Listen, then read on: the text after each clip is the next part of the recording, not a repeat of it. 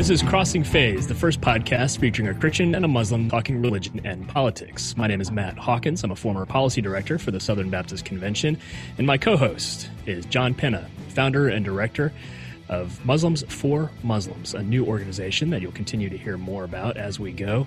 As always, you're available to listen to podcasts wherever you can find podcasts, and of course, we're here on YouTube if you'd like to see our faces, but a lot of people might see us and then go back to the audio edition, which we don't mind.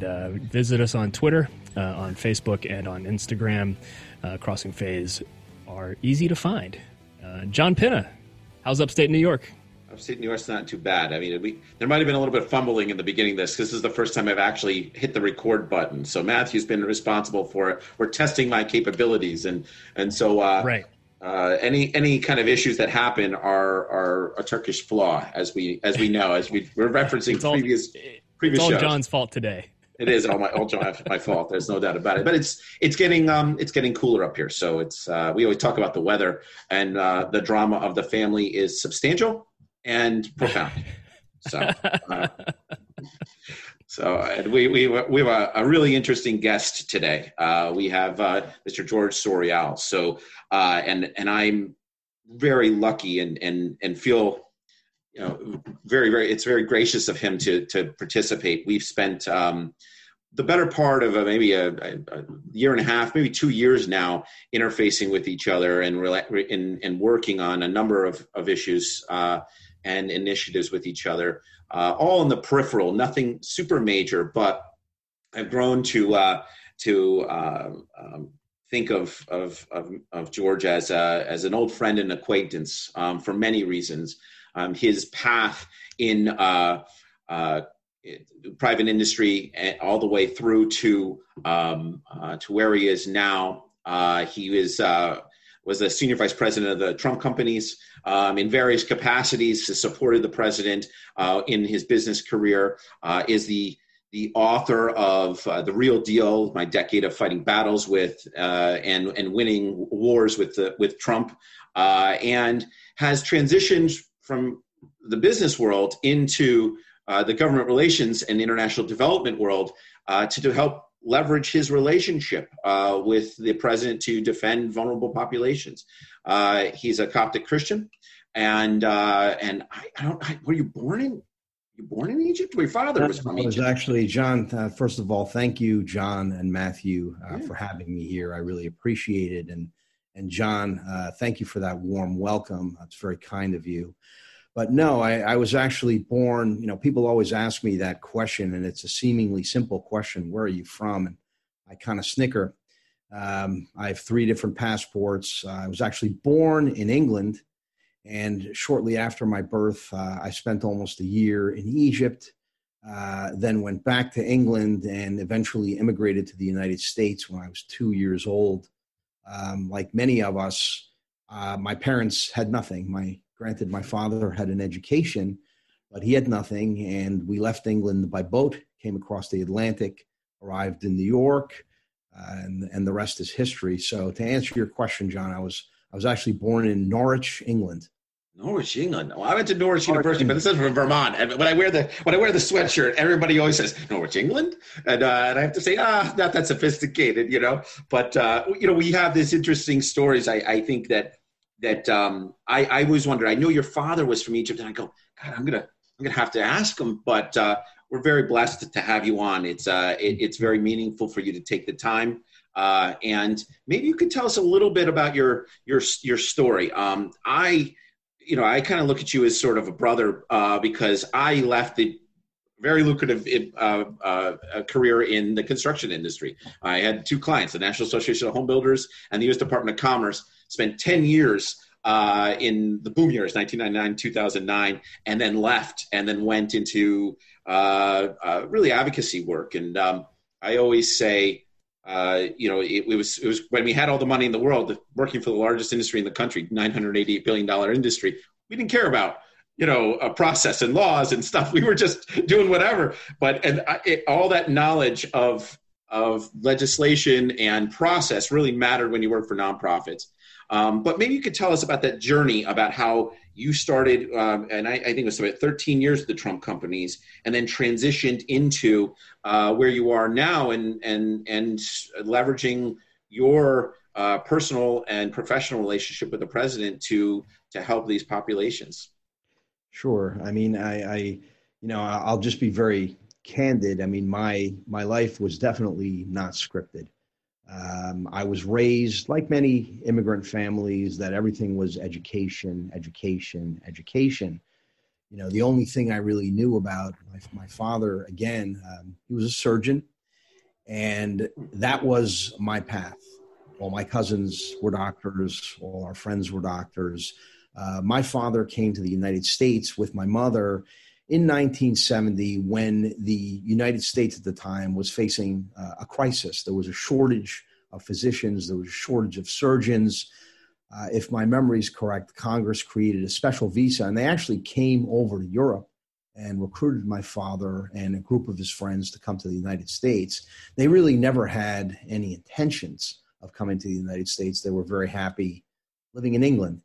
So my whole time in high school, I was going to be a doctor. When I ended up going to college, after the first year or two, I had this shocking revelation that I wasn't really very good at science. I wasn't really very interested in science.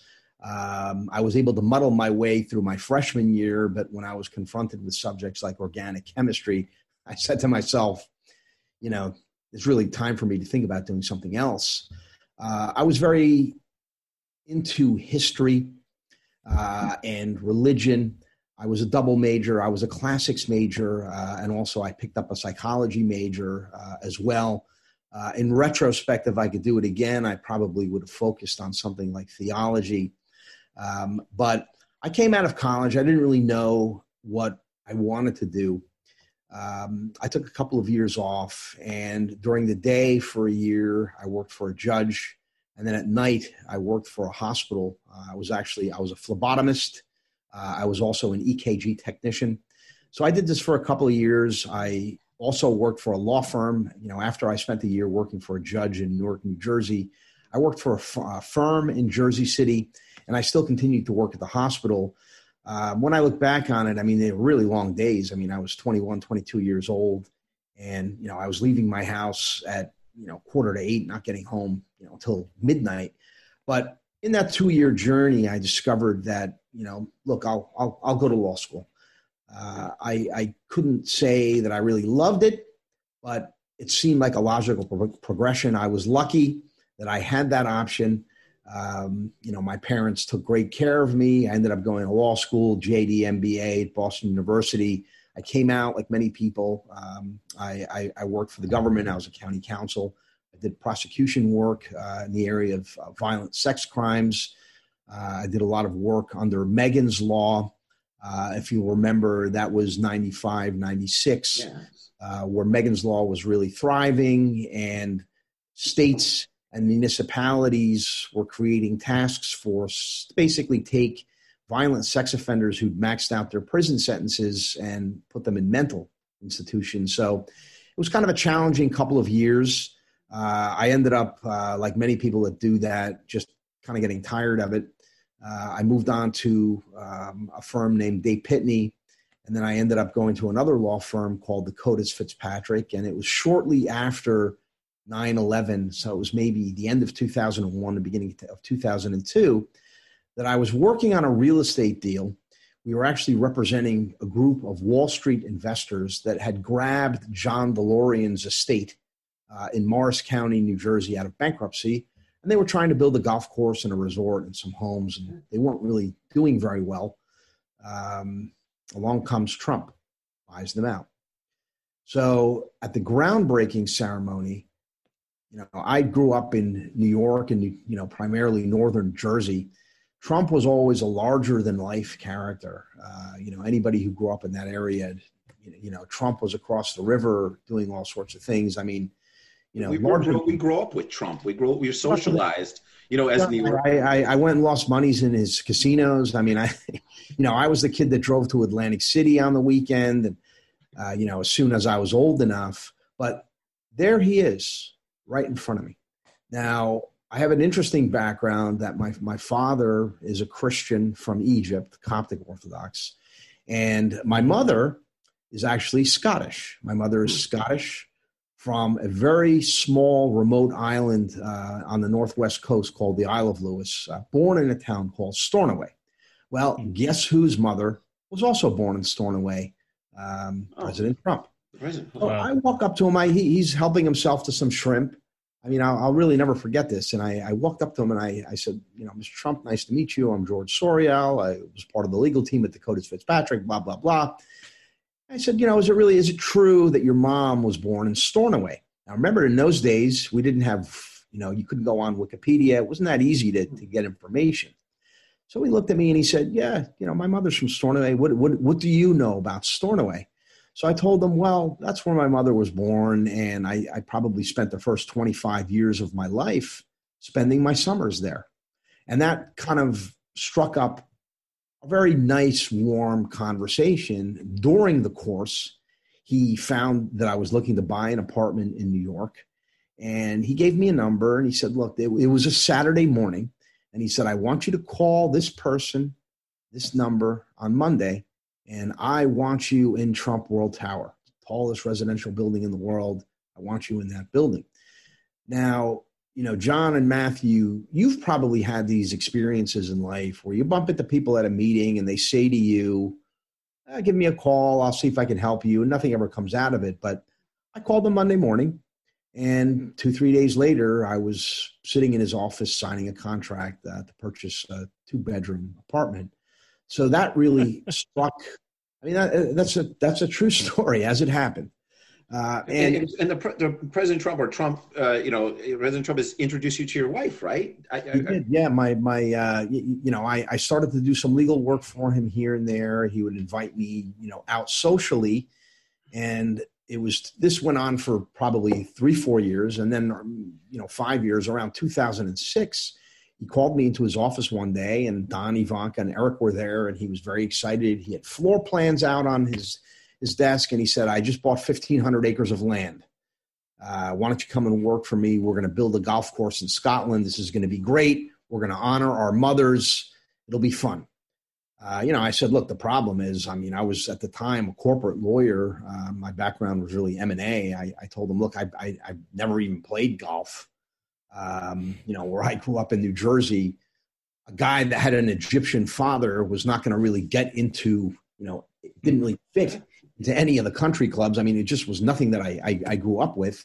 But I came on board, and John, you're right. I ended up meeting my wife there. And I worked in the company for many years. I was executive vice president and counsel. I did a fair amount of legal work, but my primary role there was in development, site acquisition. Then I would actually oversee the entire planning process. And once we gained permits and approvals, I would hire the development team and actually oversee construction as well. So I wore many hats at the organization. And, again, my wife worked very closely. My wife was his assistant. So I met her there.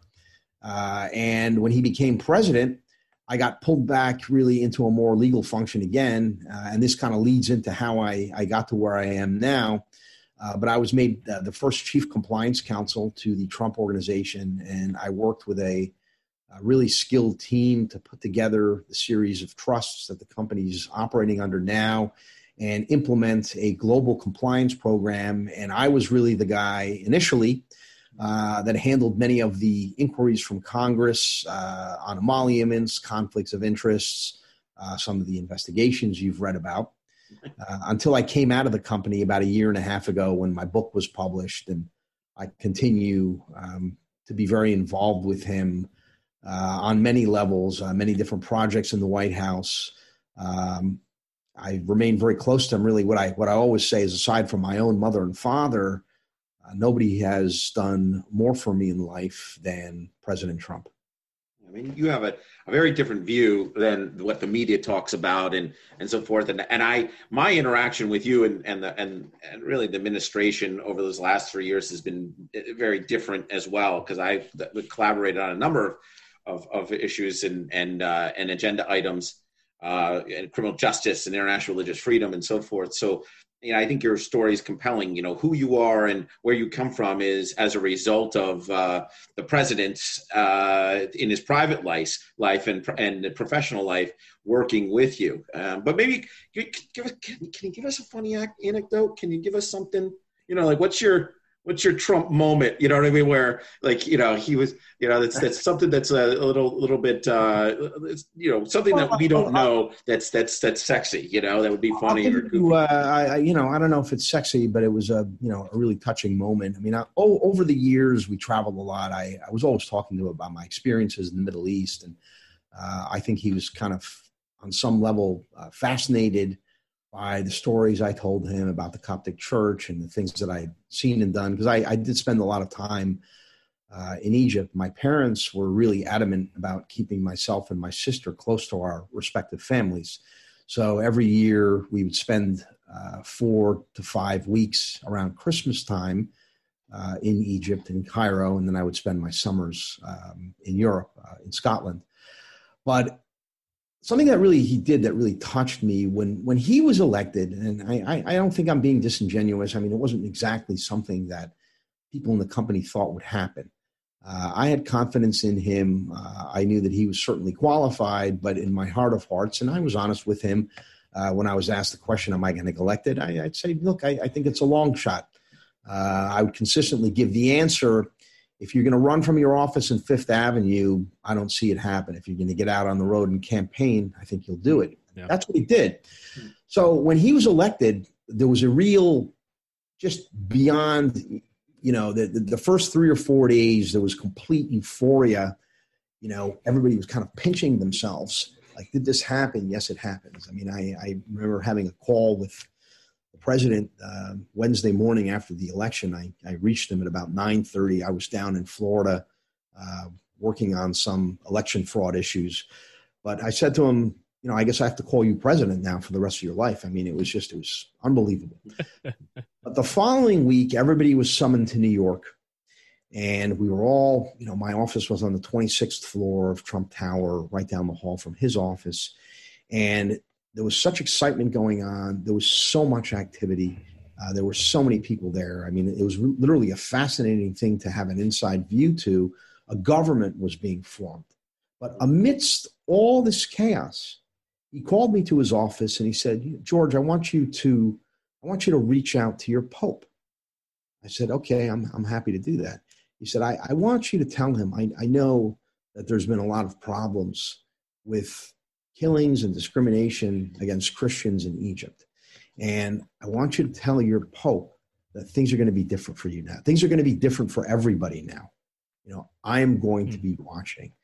And I ended up facilitating a fascinating dialogue. I mean, if you think about it, the Coptic Orthodox Pope, Pope Tawadros, and Donald Trump, probably, I don't know if you could find two people that are more different on every level, but they struck up a friendship. And there was a whole series of letters going back and forth. And I'm still optimistic that at some point there's an open invitation for him to come to the White House.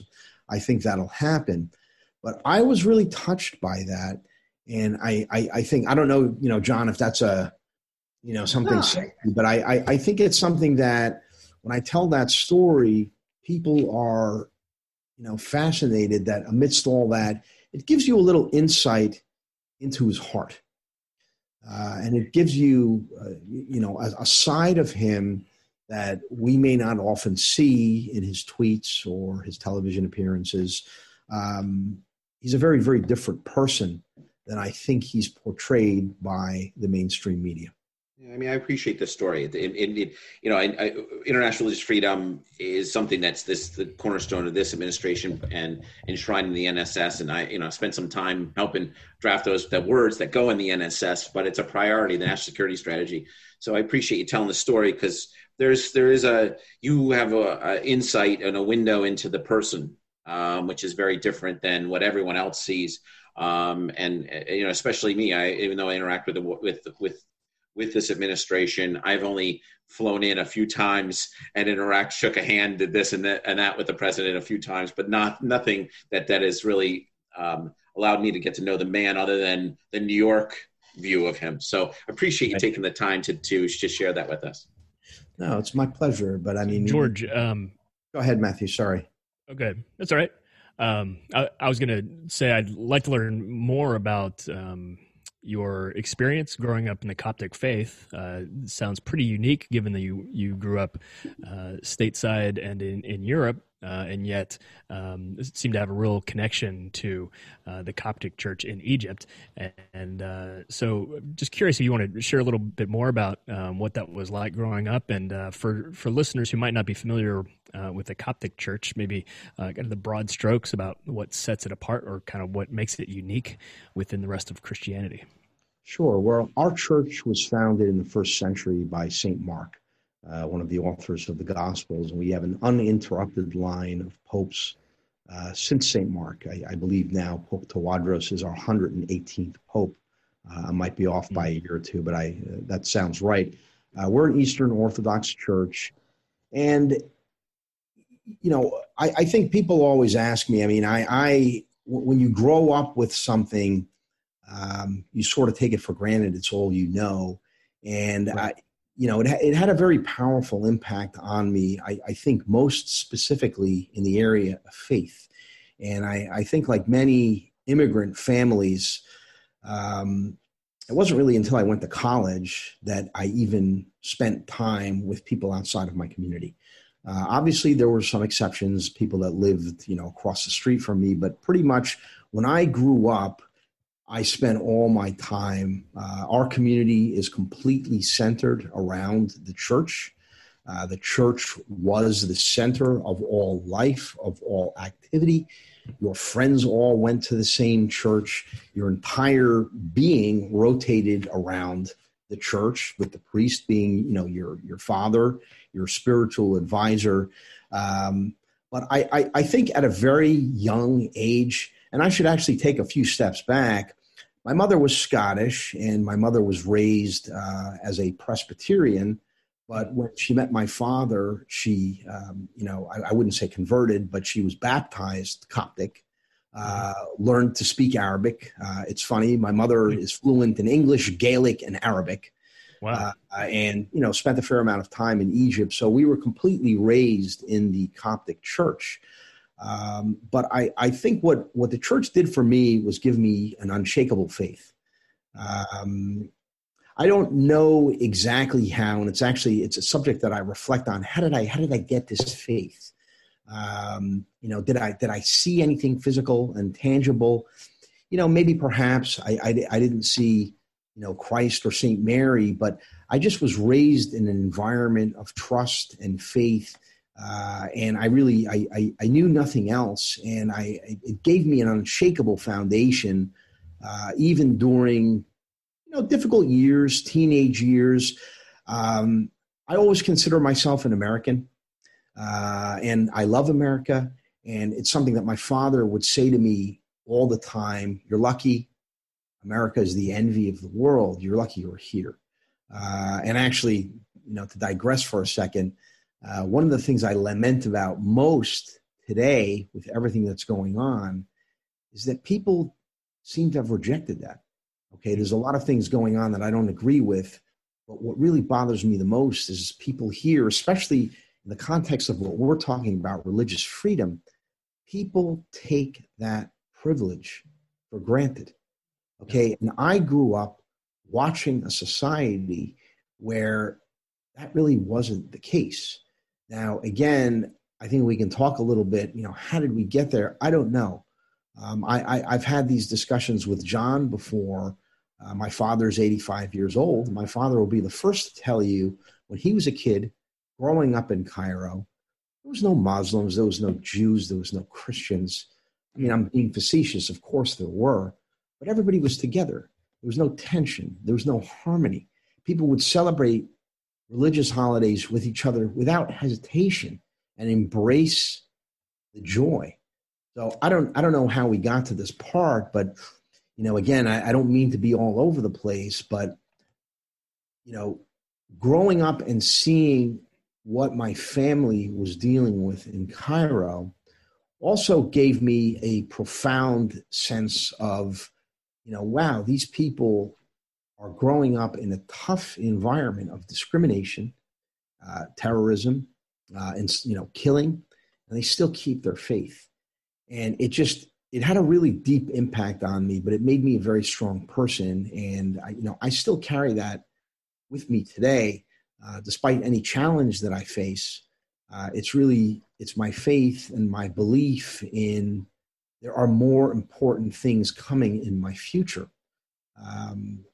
that give me the ability to face the challenges and really not worry. And I'm trying very hard now to instill those principles. I think as you move forward through generations, it starts to get harder and harder to keep these traditions. So it's something that I'm wrestling with now.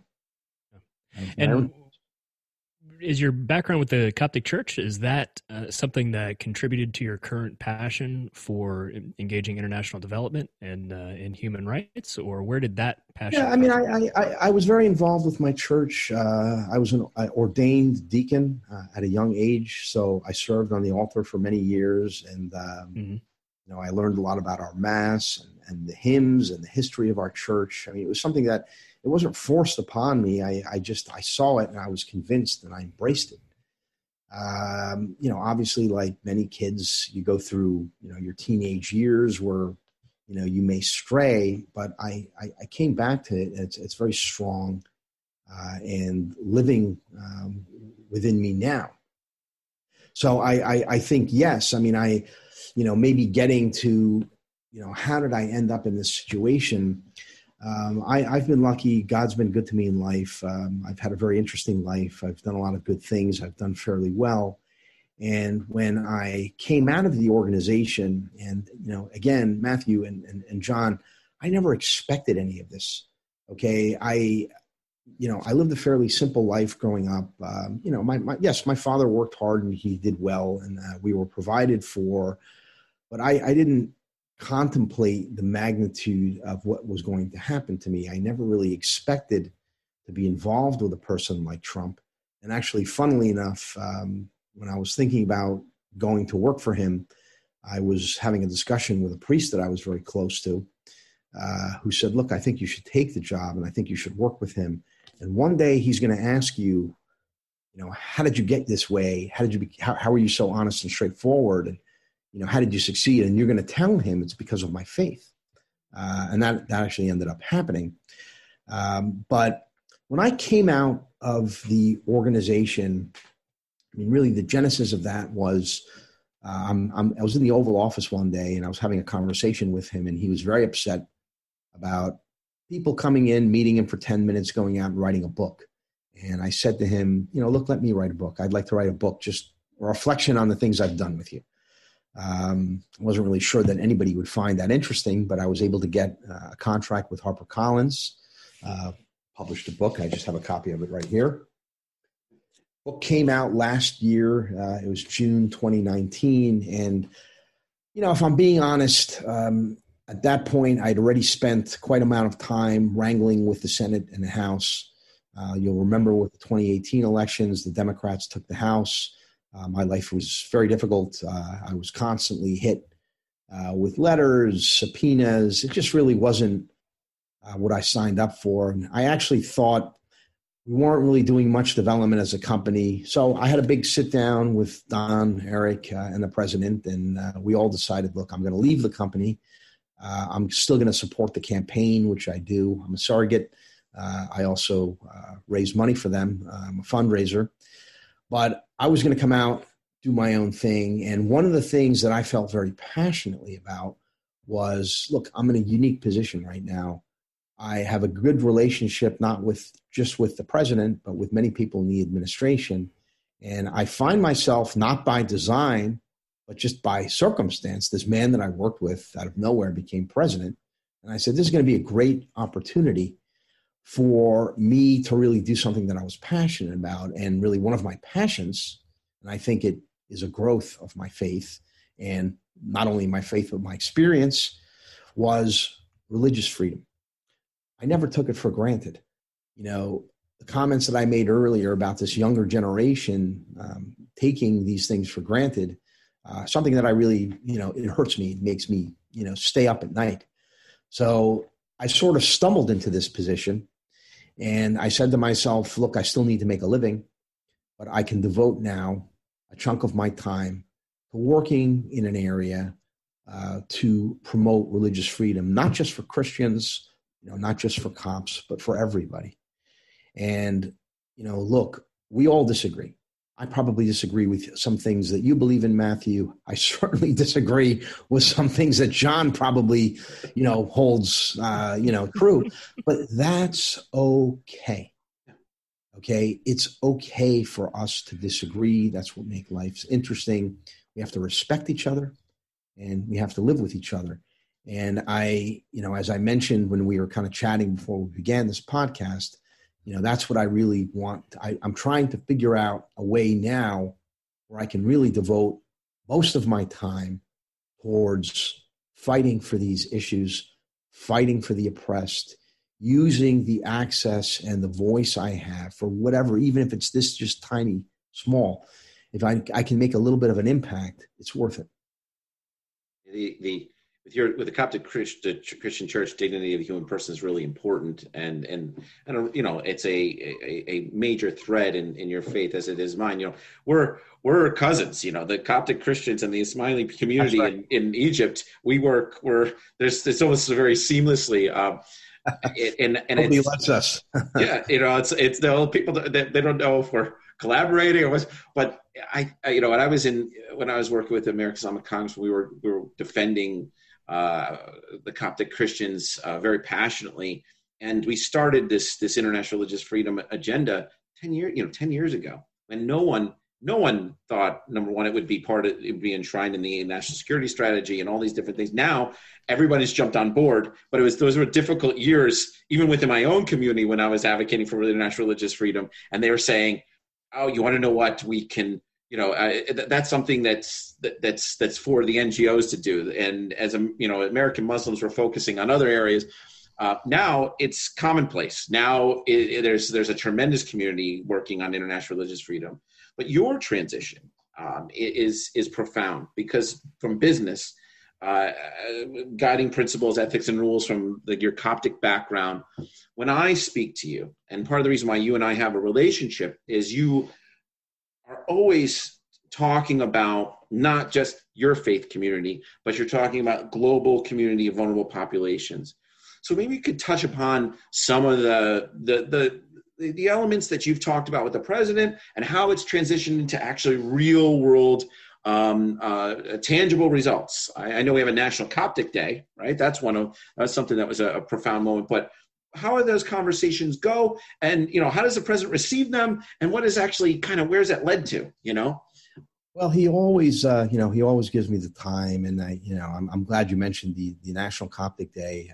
The genesis of that was a very close friend of mine, another Copt who lives in Florida, Nader Anis. He's also another lawyer.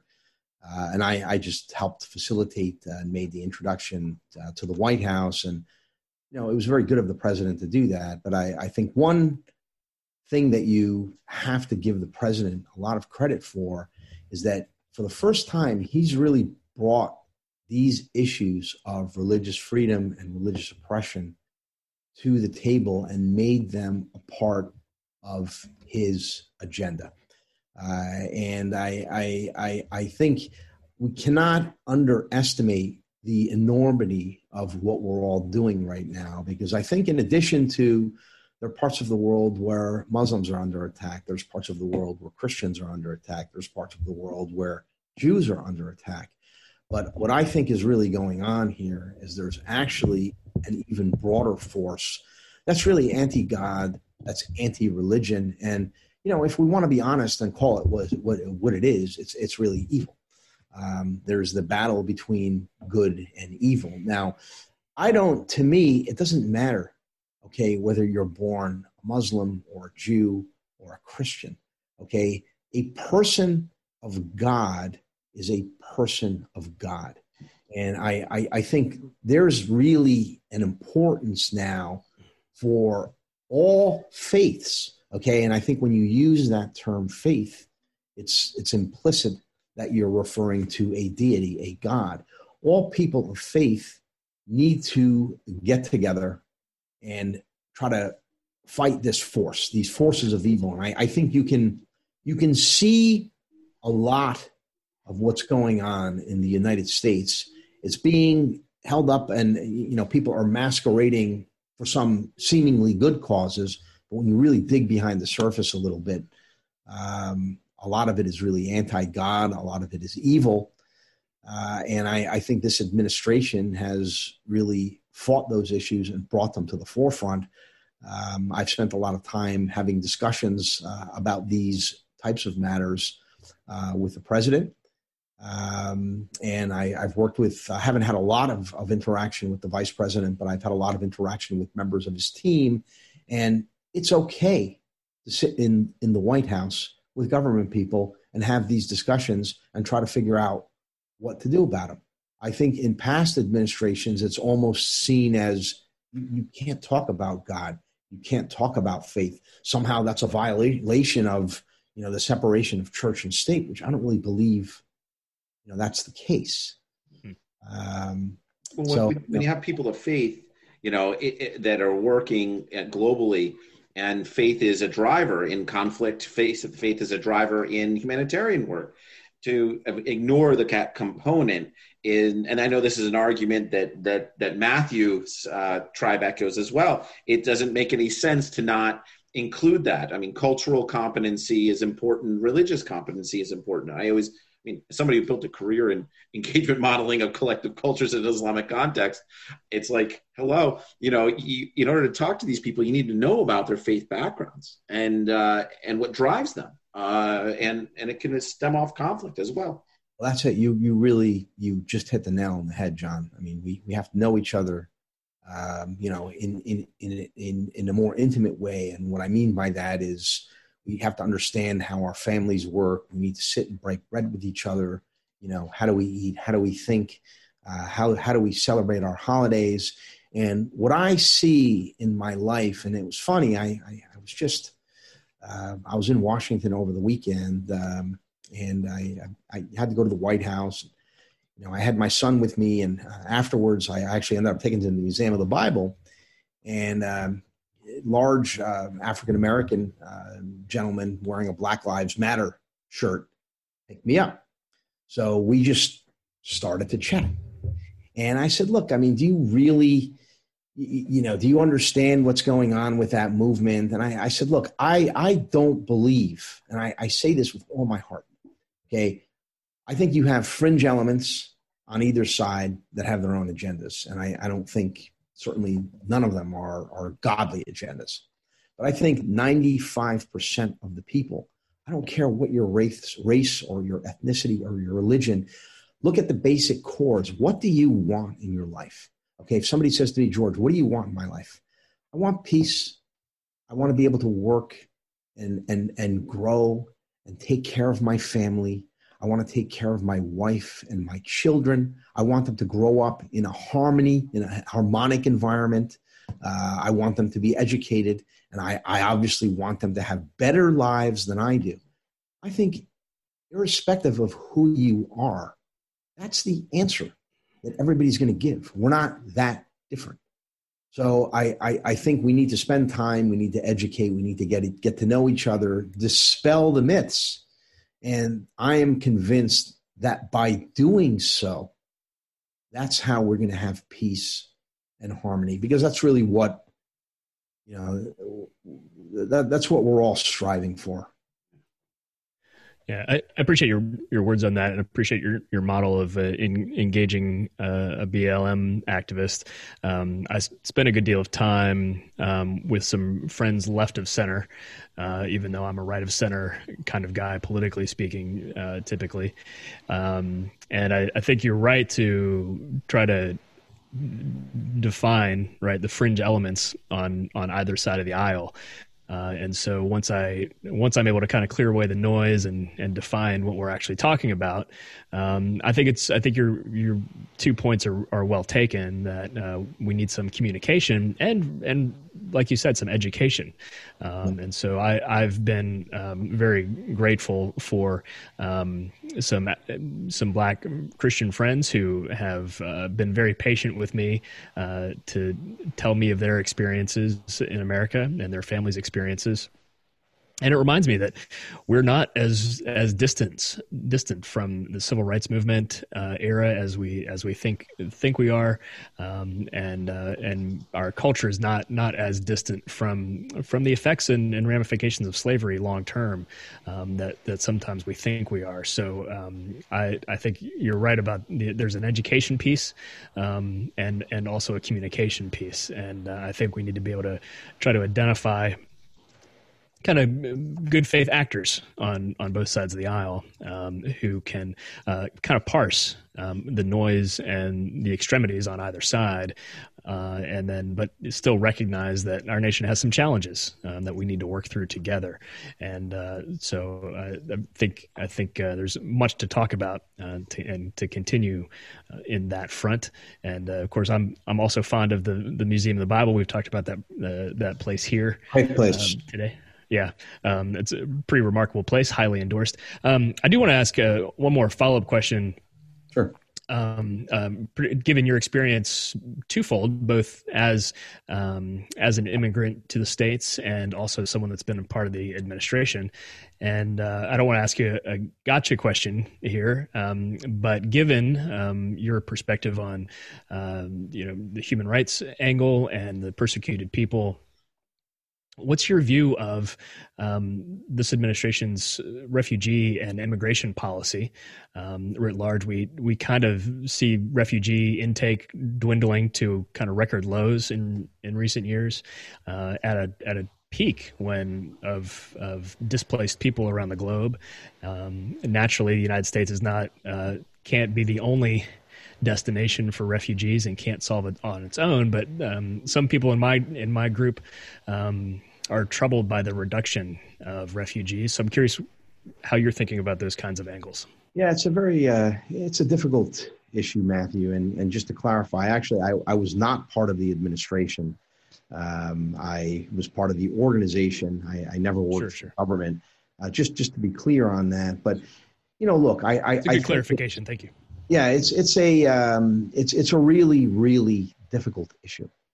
Okay, and I can give you two answers. Okay, and I myself, I think in my answers you're going to see the dichotomy that I struggle with. Okay, mm-hmm.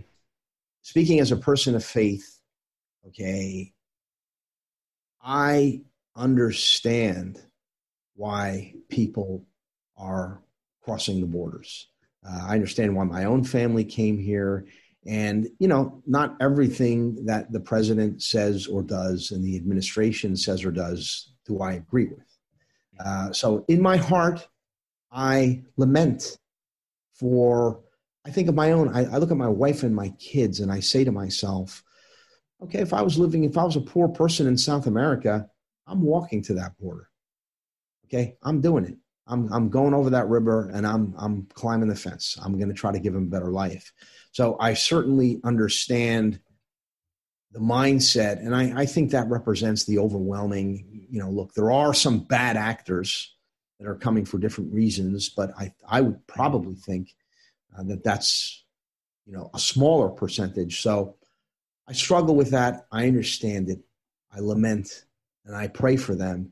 And my heart really bleeds. And as an immigrant, I understand that. Okay. And I look around at not just in my community, but in many immigrant communities, these are some of the most grateful, patriotic, productive people in the United States because they have perspective. Immigrants have perspectives. They came from countries where they don't enjoy these freedoms. Okay. And they see their families continuing to suffer. So that's one answer. Okay, but what I wrestle with is practical issues. Okay, the United States can't be, and again, I'm just putting the issues out there. I'm not necessarily saying that they're, my views, but practical arguments. Okay, we can't take every single person that wants to come into the country. There has certainly, at minimum, needs to be a process. There needs to be laws These laws need to be observed. We do need to maintain borders. We need to be careful about who we allow to enter this country. It took my family 7 years. Okay, 7 years. And in our instance, as I mentioned, my father was recruited here. We still didn't become citizens for 7 years. And I can remember being a little kid standing in a federal courtroom taking the oath. So I think there has to be a recognition of the realities of both. Okay, it's not realistic to say we're just going to let every person in here. We just can't. Sure. But at the same time, part of our mission as Americans is to be merciful and welcome immigrants. And we need to continue to do that. And we need to continue to embrace the oppressed. So you can see in my answer, and I think in the sincerity of what I said on both sides of the aisle, there has to be some middle balance. Now, I don't purport to have an answer, but what I see politically is people arguing one way or the other. And I don't think that's the right approach. And what we have now is, a system that, needs improvement. Appreciate your candid answer on that, and I think we can hear your heart in your answer. So I appreciate you fielding that question. No problem.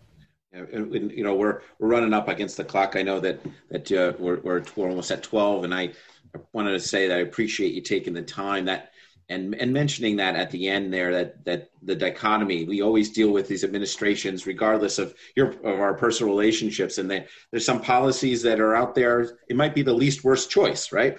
And I dealt with that with administrations all the way through. So there's policies with the current administration that I wrestle with, and I get a lot of heat for dealing with them, for interacting with the administration.